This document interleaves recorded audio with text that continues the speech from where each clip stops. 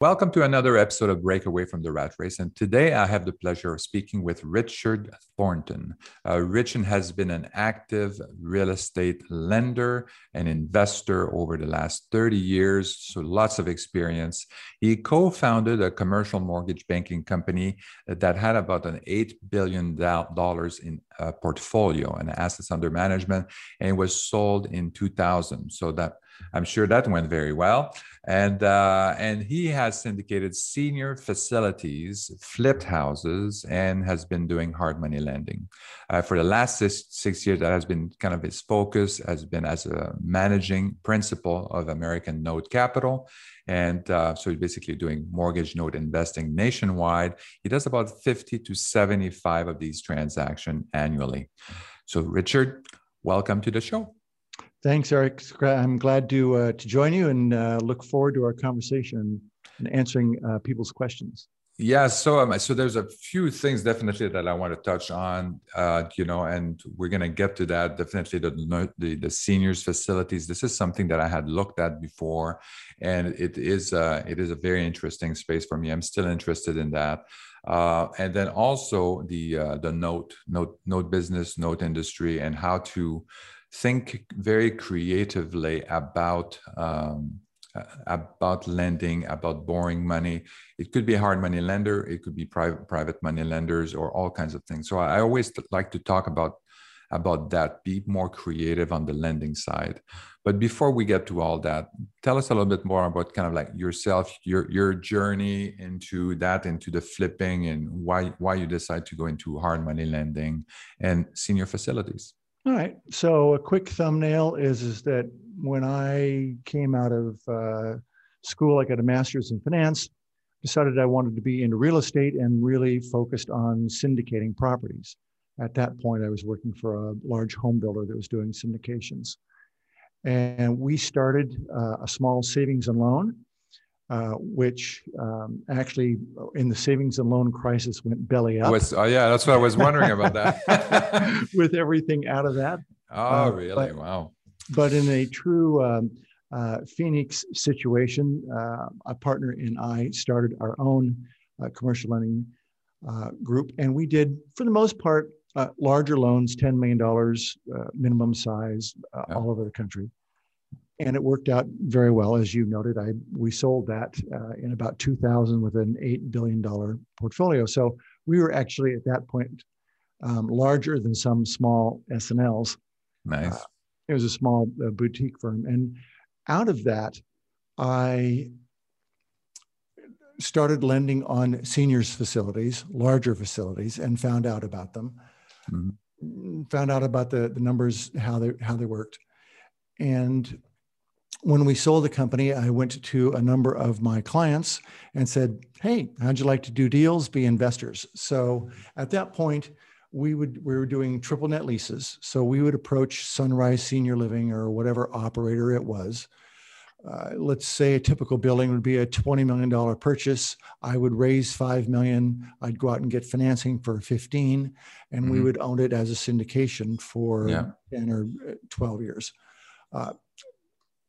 At that point, operators really liked to do that because they were making higher profit margins on their operations than were on their real estate. Exactly. Funny little thing called the recession came along after that. And as part of that, I thought, well, I've still got some clients who are fairly well off. Let's start a little hard money fund. So I had an informal fund, and I had anywhere from $4 to $6 million out at a time. Most of my renovations were smaller, so that was actually a fairly decent volume. Mm-hmm. And from that, found out about actually purchasing mortgage notes, which is what I'm doing now, both performing and non-performing. Mm-hmm. Excellent. So let's dive into the senior housing. In my book, Stop Trading Your Time for Money, I touched on that, on senior facilities and also medical buildings and stuff like that as a way to get passive income. But I put them in a quadrant along with mobile home park, along with PML, hard money lending, and owning, turnkey rental properties. And so tell us a little bit more about kind of like, what do you think, does it take in order to, in terms of time? I always look at the resources that you need in order to get these things off the ground. A lot of the investors, they have a full-time job, so they don't have that much time to get started on some of these strategies because they're very time consuming, or they don't have that much money to get started. So tell us more about what does it take to get started into senior housing facilities as an investor, in terms of time, resources, any kind of special skills that you need, or team members that you need to have on the ground? Okay.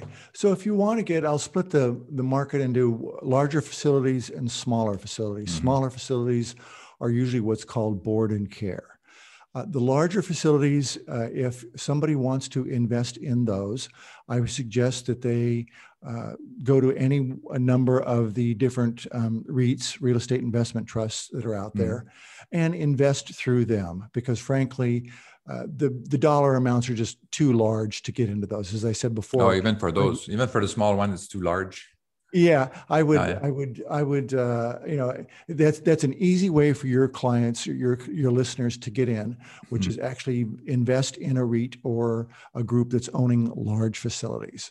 So that's the large end of the market. If they want to be a little more active and get into the smaller end of the market, which is facilities that range anywhere from 6 beds, which can be a large house, up to 36 or 50 beds, anything like that. They can put those deals together themselves if they want. They would probably have to do it with somebody else. They have to be a little more active. There are some syndicators out there that do focus on the smaller end of the market. And for that, you can probably get it for $50,000 or something like that. But again, it's going to be a syndication. Yeah. If they want to be really active, then what I would suggest is just looking in their local areas. Stay local and find out what some of the board and care facilities are in their area. Find out who owns them and talk to them and say, look, can you tell me about what's going on in this area? Because it's a really small group and they know exactly what's going on.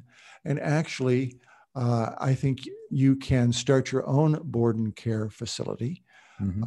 If you have a house, like a 6-bedroom house or something like that, it has to be configured correctly. In other words, it can't be a 2-story house or anything like this, but lots of times you can buy a 4-bedroom and split some of the rooms to make it into 6, this type of thing. And find out who some of the local operators are. There's the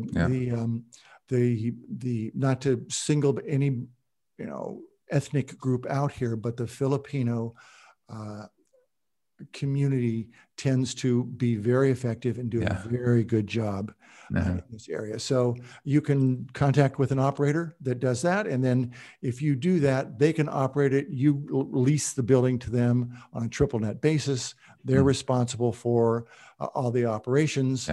You don't have to get licensed for doing that. And it's a much better execution for them.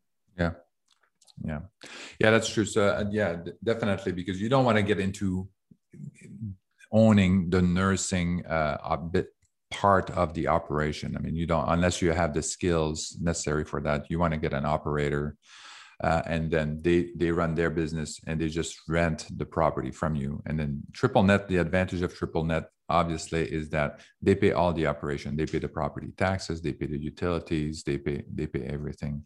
So that's the advantage of that for sure. Yeah, even if it's only a double net where you're having to do the roof or something like that, that's fine. There's a lot of different ways to carve this. But the point is, as you accurately said, you don't want to be part of the operations at all. There's all sorts of licensing problem. I shouldn't say problems, situations that you have to go through. And the typical real estate investor is just not equipped to do that. Yeah, and exactly. And then the other thing too, that when I was looking at it, it was also pretty complicated in terms of there was nursing homes, there was like senior facilities, there was all kinds of different levels of care in that space, and every state was a little bit different into how they categorize the different care that was needed. Some of them needed a doctor on board. Some others needed, they didn't need to have a doctor. So there was different level of cares that were needed there. So, right. So the big distinction used to be that it was considered more or less a nursing home or nursing facility if the staff had to give shots. So if you had to get some sort of insulin or anything like that, any shots, that made it a nursing home. Otherwise, it was just assisted living. Okay. It's got a little bit murkier now because you can have an assisted living, you can have an independent living, but you can bring in a home health care person to give you shots.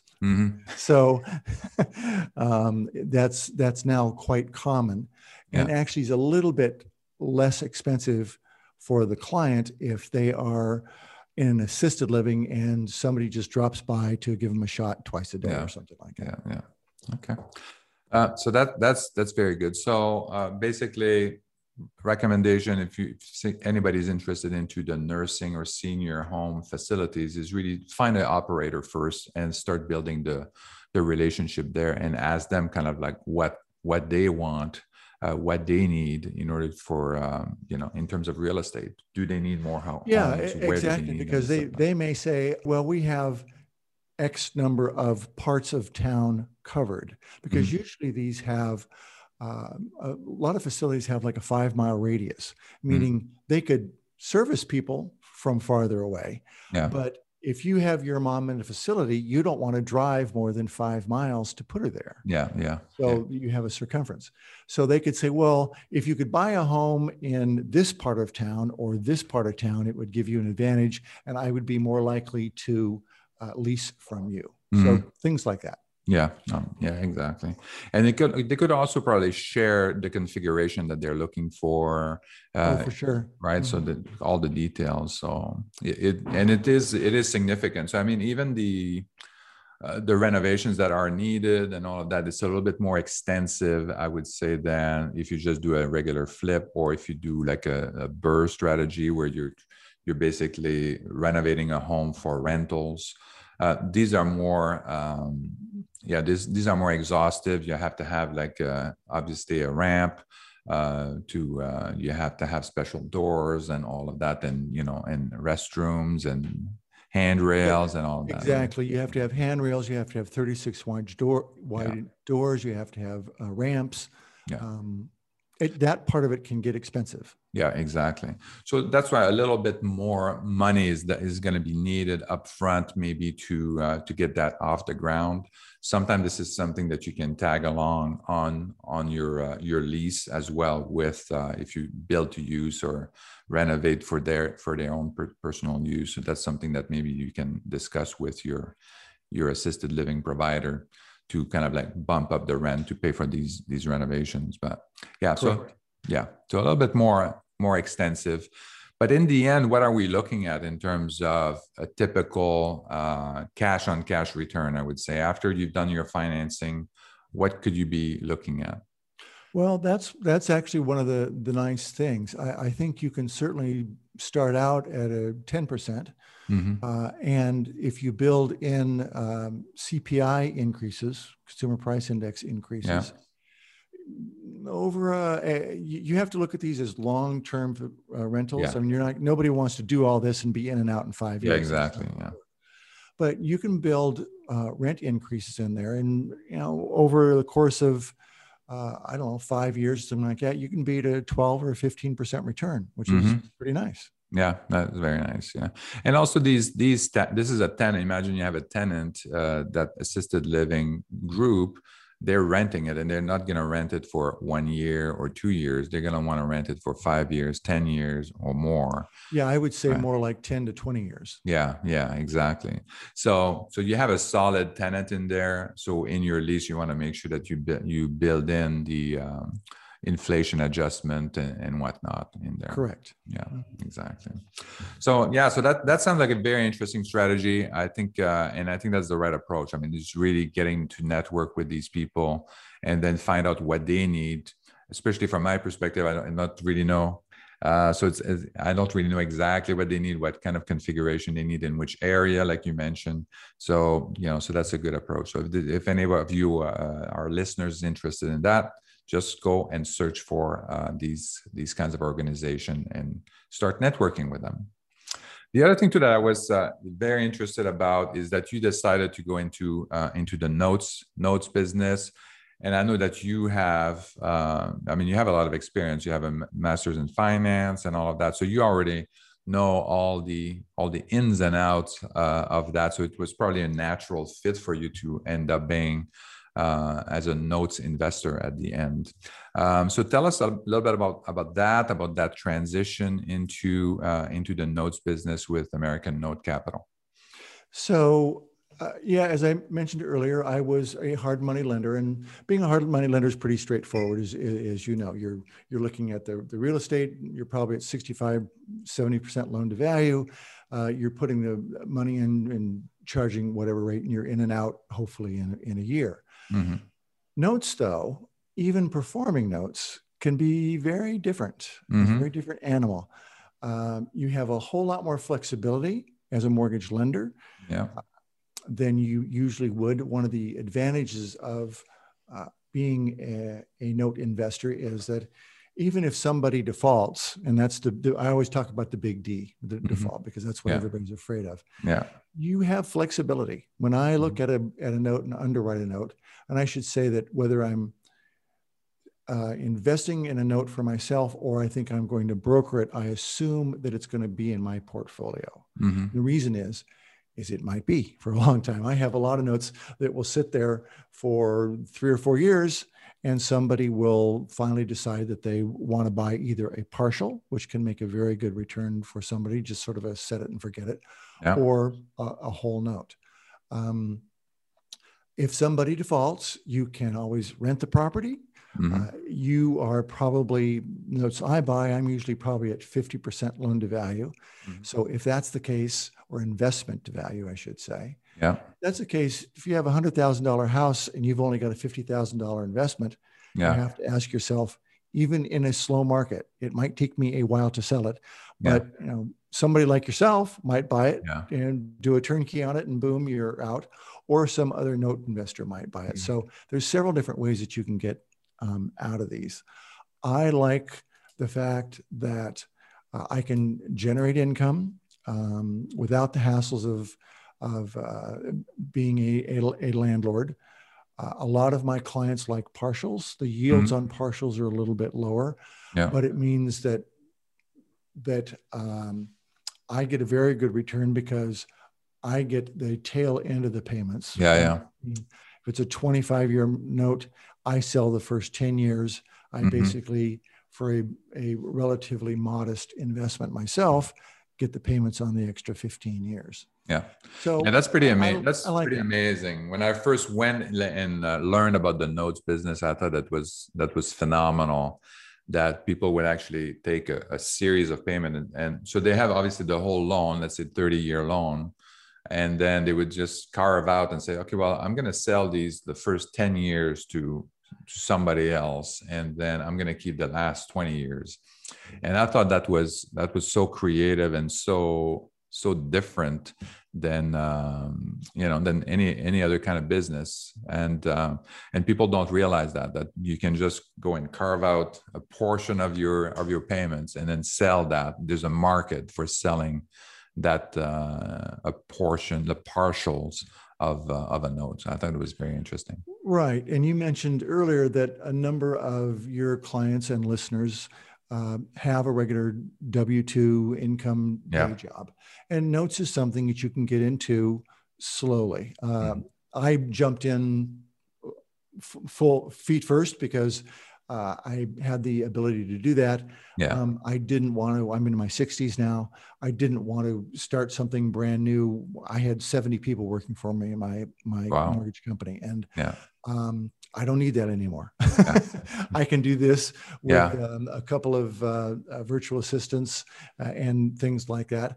And a number of my clients, quite frankly, are people who have come to me. They have regular day jobs. They want to transition out of those. And usually what I tell them, it's about a 3-year transition period. Mm-hmm. And they can learn from me. They'll buy a partial from me or something like that, and sort of learn the ropes. Yeah. And then I always suggest actually that you get some training. You go to Note School or one of the other different groups that will give you some training, because even though it costs you up front, you don't know what you don't know. Yeah. And I'll give you just a really quick example. PaperStack is a good exchange to go to. There's a lot of, you have to be careful of what you get there, though.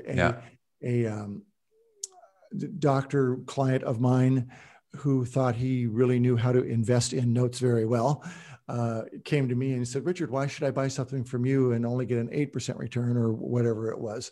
He said, "PaperStack will sell it to me to a 13." Yeah. And I said, "All right, let's get online." We both went online, both looked at it. And I very nicely told him that it was a very nice asset, but it was in a city that had a 20% poverty rate. He had no exit because nobody was going to be able to buy it. Yeah. As long as his client was in, or his borrower was in there, that was great. Yeah. So yes, it was a 13% deal because there was no exit. So you have to learn that kind of stuff. You have to know how to get to that. Yeah. Yeah, exactly. I mean, you still need to understand the real estate piece of it. You are, in fact, I mean, you're relying on that piece of real estate to support your loan. You have to act as if you're investing. And that's what you called it at the beginning, is that your note is really the amount you put up is really, you are investing in that particular property. And so I think you need to understand the market that it's in, the condition, and all of that, and what's the value of that building if you have to foreclose on the house and sell the property. How long is that going to take? Yeah, and there are lots of, as with anything, there's lots of tricks in the trade. There's lots of tricks that I mean, you focused your practice on 4 very distinct cities, and you have crews that can do the flips, and that's the way to successfully do that. In my instance, I try to look at buy notes on houses that have overlapping economic areas. What do I mean? So let's say you've got city A and city B, and they've both got 20-mile radiuses where people can work. Well, I want to buy something that's in the convergence of that. Yeah. And another thing I'll say is I'll look at a note and I'll say, or a house, and I'll go, how far is it from a Walmart? This is just called the Walmart rule. Well, why would that make a difference? Well, because Walmart is not going to put facilities. They have only closed, out of all of their facilities, I think they've only closed like 5 in the US. They do very extensive market studies. Exactly. So they can tell you about the economic viability and Home Depot of that area.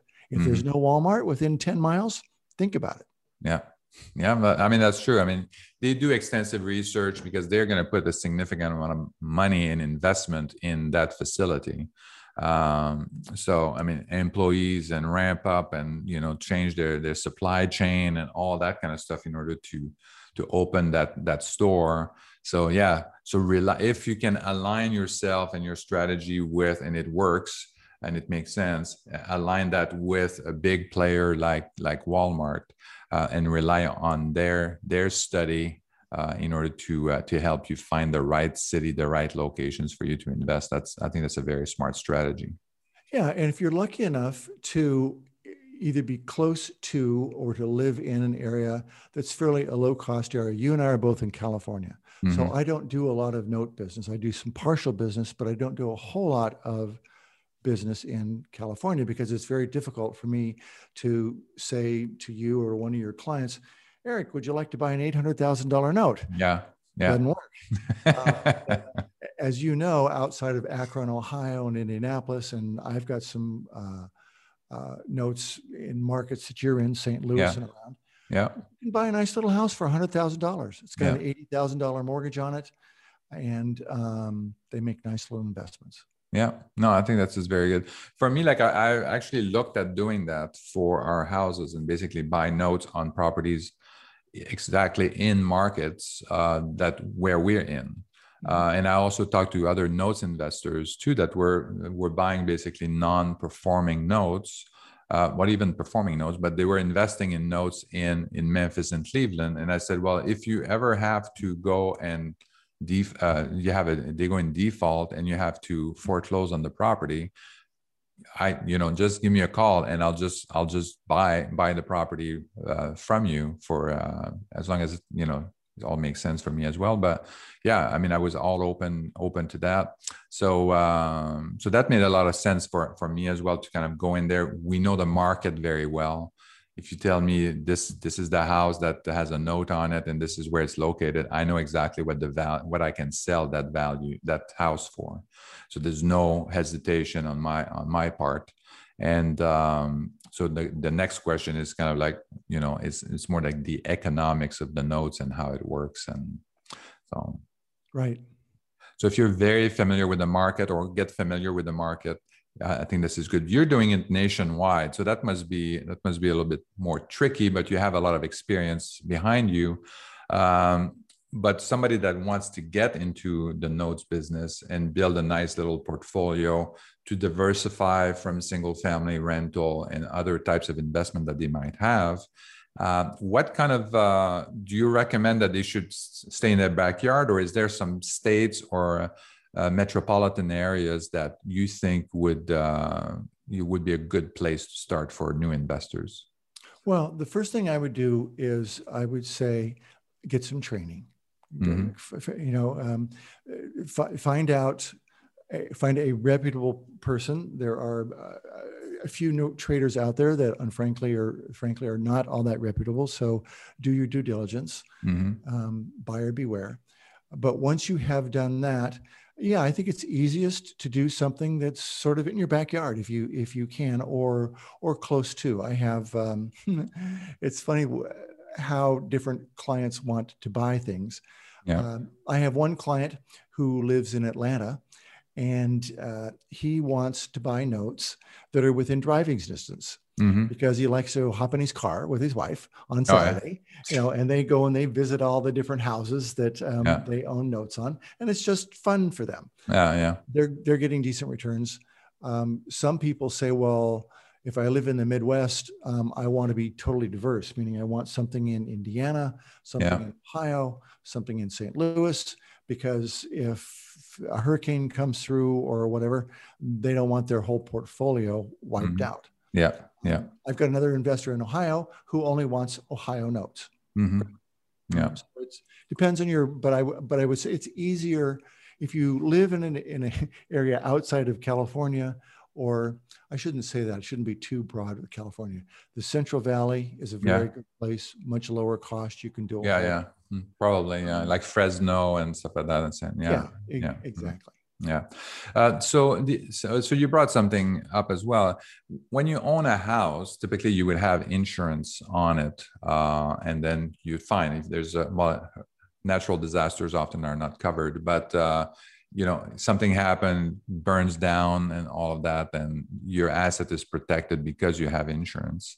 But when you own the note, I mean, you're kind of removed from that. So how do you ensure or that person has the right level of insurance to protect your asset? Okay, so your servicer, and I will suggest that everybody use a mortgage servicer. Don't try and service these yourself.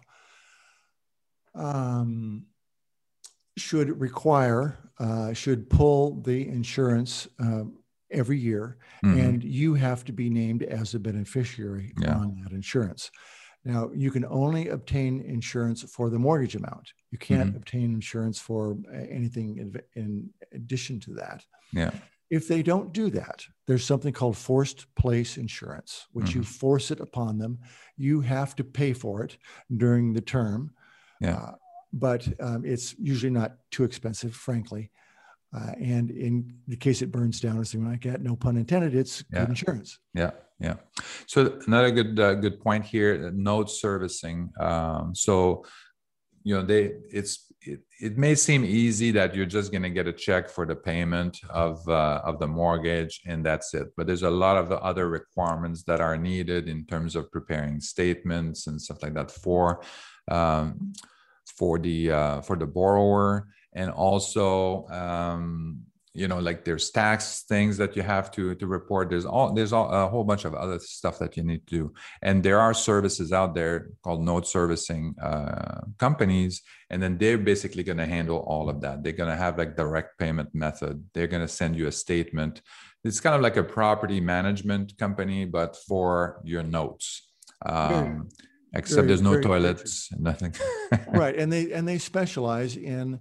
I mean, a lot of these groups actually were when the recession came along, when groups like Metropolitan and whatnot got rid of all of their housing because of the recession. Yeah, there was a lot of people in a lot of these servicing departments and things like that that didn't have jobs, so they started their own companies. So you've probably got a dozen of these companies around the country that do a very good job at servicing these notes. And you're right. They do have to be CFPB compliant. There's a lot of things you can or can't say to the borrower. I can't call them up and say, what's your credit rating or anything like that. So it's costs vary, but it's very worth your while to have a servicer in place. Yeah. Totally agree. The other thing is, so what I've done also, I mean, I'm talking about creatively using notes. Personally, I have done a few houses. I probably did like six or seven houses on seller financed. So basically / installment sale. Basically putting a note, selling the single family rental to an investor, and then putting a note on it, and then they're paying me for the note, because these investors, they didn't have W-2 income.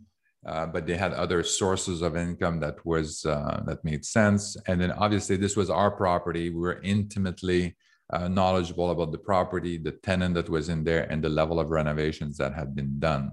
So that was a good way for us to kind of like recoup at least some of our investment dollars into that property, and then kind of put it to the next house and stuff like that. And you bring up a good point, which is, somebody can, in their own backyard, and I would suggest doing that, go out and buy a house, renovate it, and sell it and carry back the note. And then they've, as you just said, have done that for themselves. That's a nice little way to build up some long-term cash flow and avoid immediate tax hits. Yeah, especially if it's an investor. I think if you're selling it to a person that's actually going to be an owner occupied, somebody that's going to move in, I think in some states you're required to go through a mortgage broker or something like that, or I forget what it's called, but it's a mortgage underwriter. There's one group in particular that I know of that will do just that for you. For I think it's $450 or $500. They will underwrite the borrower for you and say, do you want to make a loan or not? And again, it's compliance. Yeah, and they are completely compliant when they do that. Yeah, exactly. So that was for us as since we're selling to investors, then we kind of like bypass all of that. So there's no need for that at all. So that was very good. Any other kind of use of notes that could be beneficial for someone who wants to build a portfolio?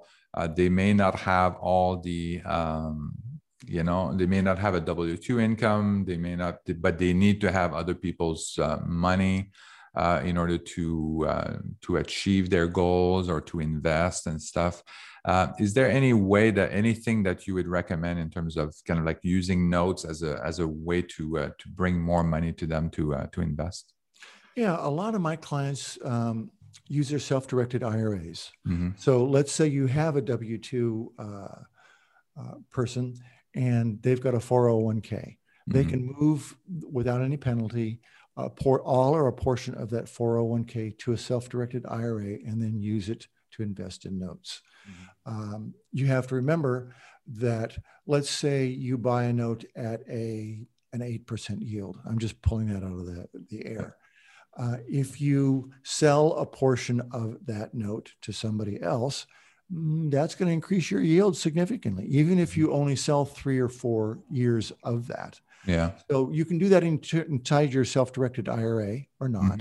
Yeah. You can do it with a small group. You can do it form an LLC with a number of your business associates. Everybody throws in $20,000 or whatever, and then it grows. One thing I tell my clients is that if you can buy a number of notes, so let's say you buy 5 notes, $250,000 investment, so $50,000 a piece. Yeah. Even if you only get a 6% return on those, if you reinvest that money, so you don't take any of the proceeds out, and you reinvest it, you will find out that within about 21 months, you can buy another note, and then 18 months, buy another note, 17 months, 16 months. Over a 10-year period, you will have about 13 notes. Wow. At that point, you will be generating close to $12,000 or $13,000 a month income. Wow. You also will have more than doubled your yield and doubled your principal. So you wouldn't want to sell those all at the end of 10 years. In my example, I just used that cutoff horizon for analysis sake. But it's a very attractive way to invest in notes. Yeah, and I think it's a good way to diversify as well from from single family rentals or multifamily rentals, and have on the side another type of investment that is also passive income that's coming in. So I think that's a very good way to manage your funds and invest, I think. Correct. All right.